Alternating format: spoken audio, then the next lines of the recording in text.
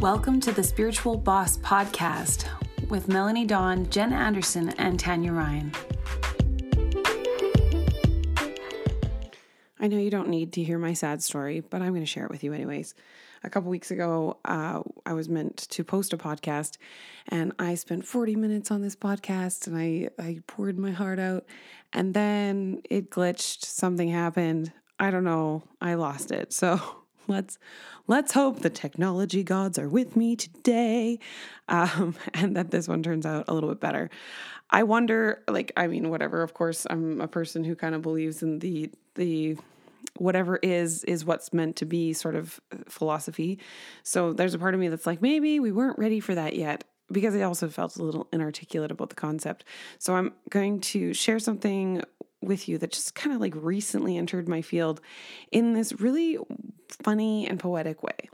So it's no news to anyone, right? That living our best life is living presently, right? Be in the moment, they say. Like if we're thinking about the future, we're living in anxiety. If we're thinking about the past, we might be living in, I can't remember. There's like a phrase, depression. Is that? Anyways, basically it's going like we're not really doing anything constructive by living in the future or living in the past. And the best place to be to cultivate joy is to be in the moment as often and as frequently as possible. Okay, I've heard this how many million times. But it's funny because recently this was said to me in a completely different way. And it hit me in a way that the phrase just be present or just be in the moment never hit me.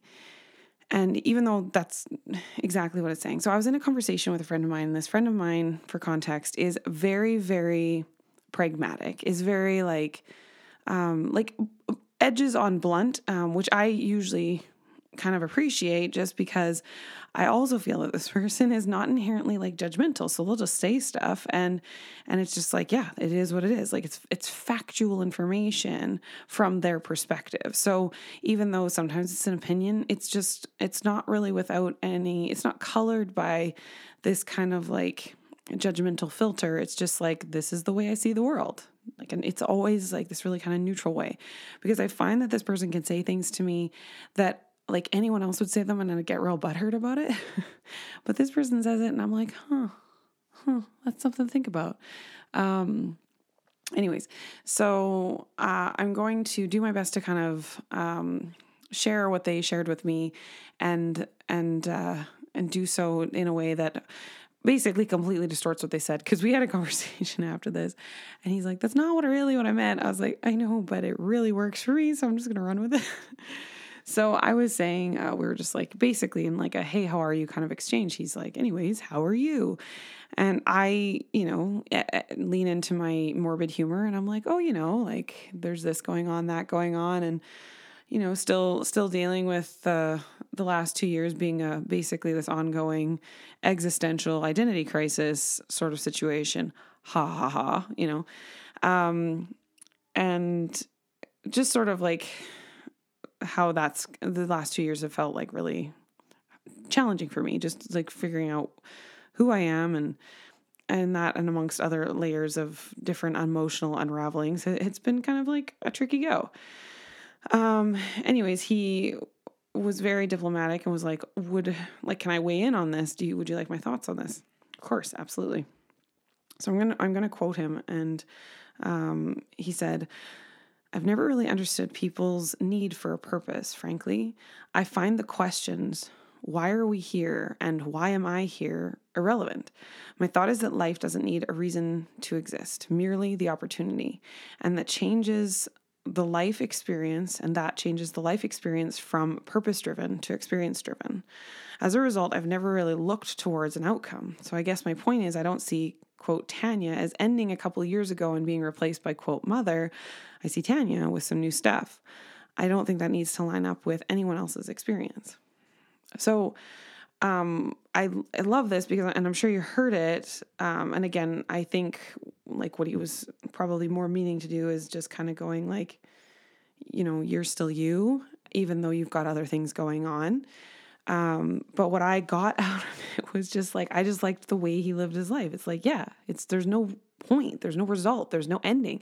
And it's a bit of an ego gut punch, right? Because I think we want to feel like there is like this relevancy to our existence, or this relevancy to our actions or our careers or our lives or our input or our words or whatever. Anyways, there is an ego attachment to those things.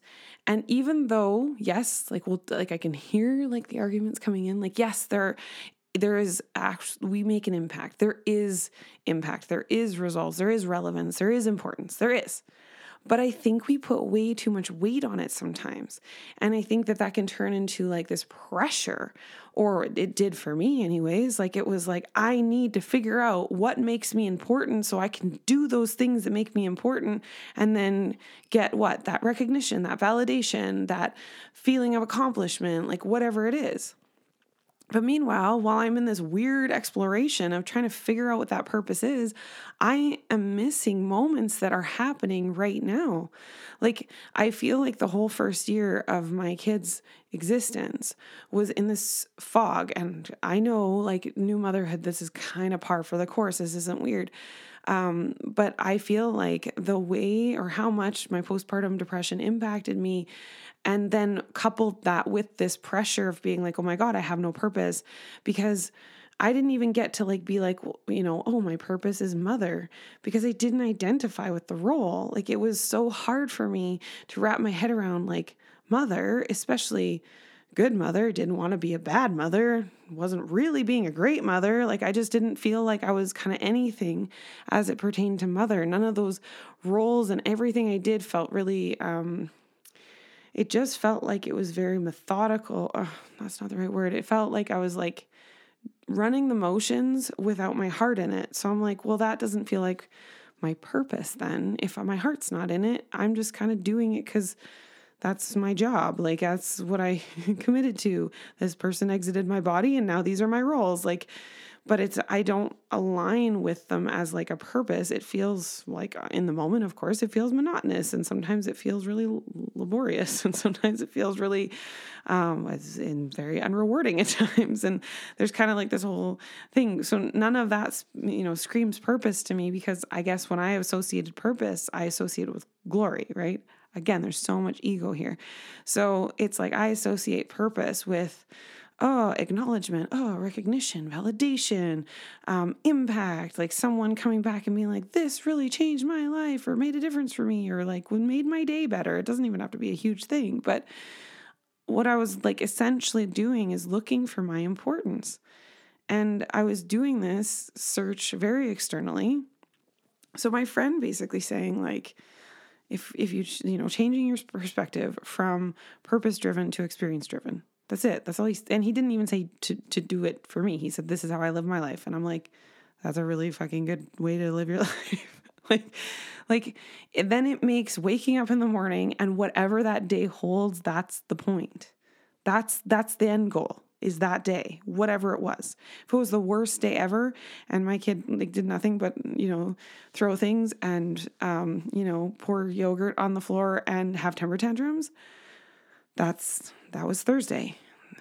Yay, Thursday. That was the point. And whatever I experienced in that, my emotional journey in that day, perfect. That was exactly what it was supposed to be.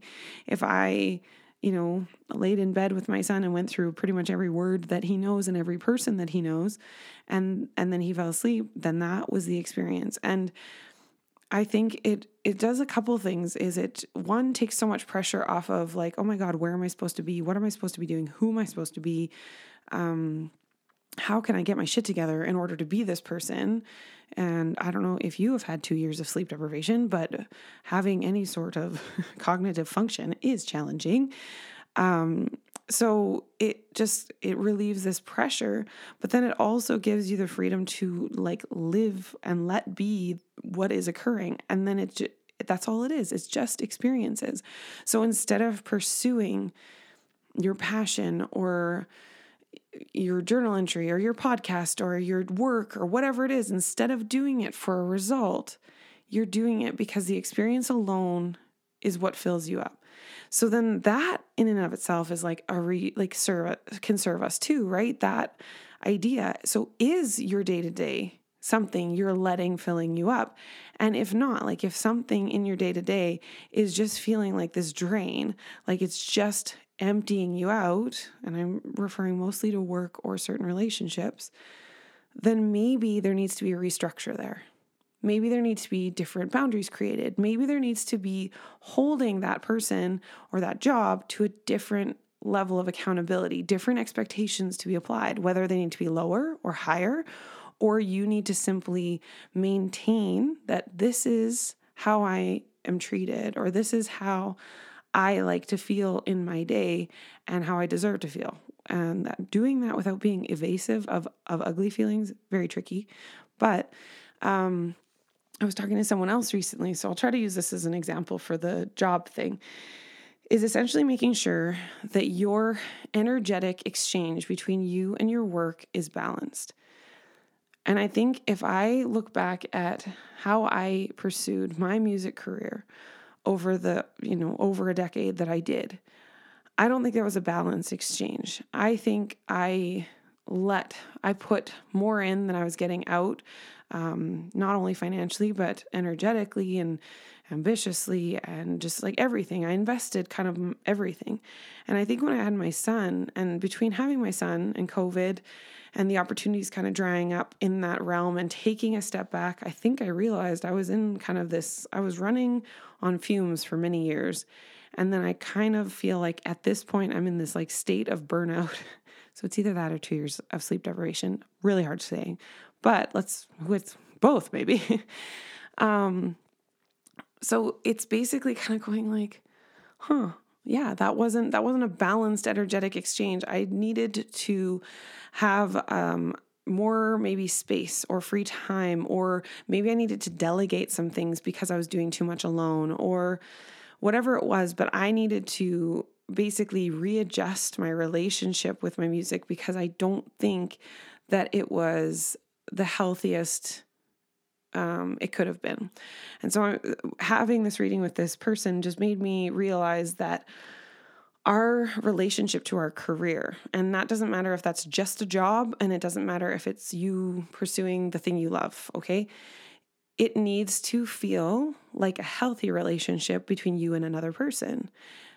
Are you getting out of it what you're putting into it? It doesn't mean it's like this tit for tat situation, but does it feel balanced? When you go in and you give your all, do you feel like you're getting it back? Do you feel like you're getting it back, whether that's in money or recognition or appreciation or whatever it might be? It just needs to be whatever you pour out of your cup into your work needs to be pouring back to you in some way or another. And if it's not, then that's up to us to readjust that barometer and make that shift. So I'm like digressing way off my point, which was initially just to be more present. But let's just say that this is all somehow linked and somehow makes sense to all of us. I think that if we look at it like that whole like being more experience driven than purpose driven, I do think we're bringing ourselves into a place where we are opening ourselves up for more joy-filled experiences because we're there, we're present, like we're there to have them versus them like occurring around us and us being stuck thinking about or worrying about something that's going to happen. And that's going to like interrupt what is happening. I also think it interrupts our ability to emotionally digest. Like most of us are cognitively processing our emotions, and there's many of us that are avoiding feeling things because feeling sucks.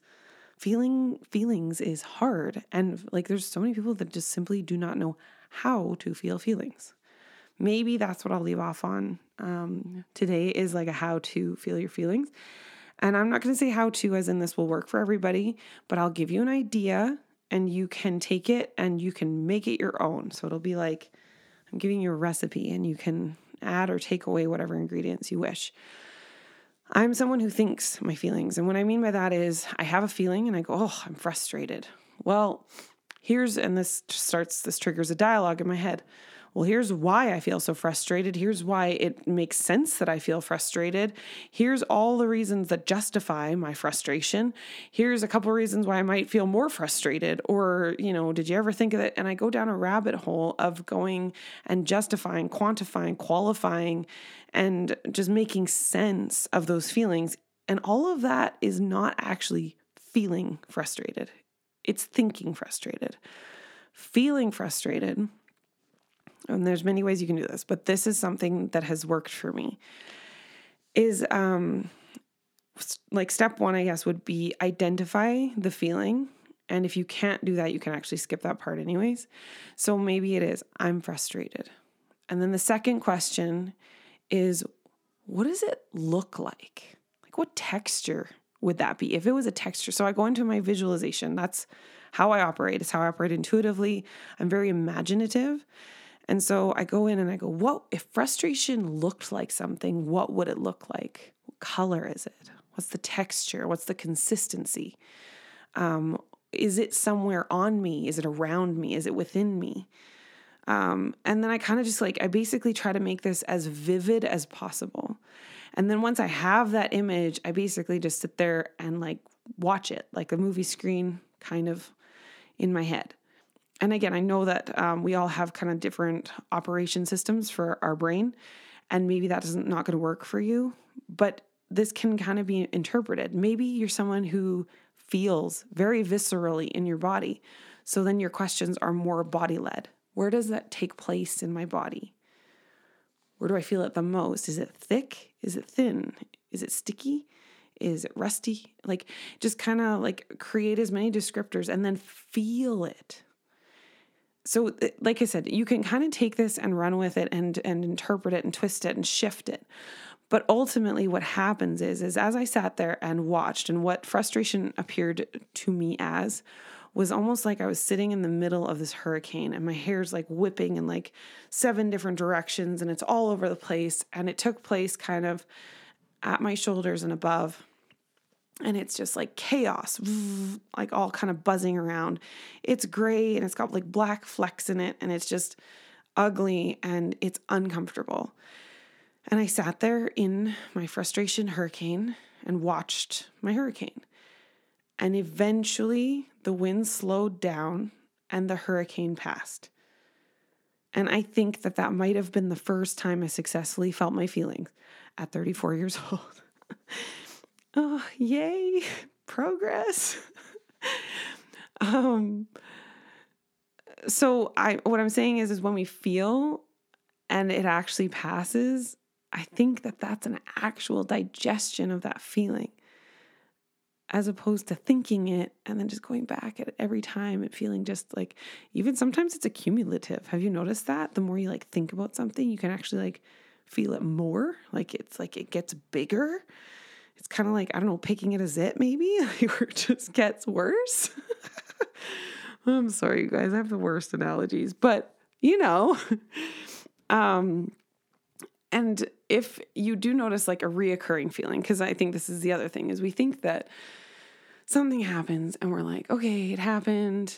I, felt it, lived it, went through it, and now it's past and it's over. Kind of.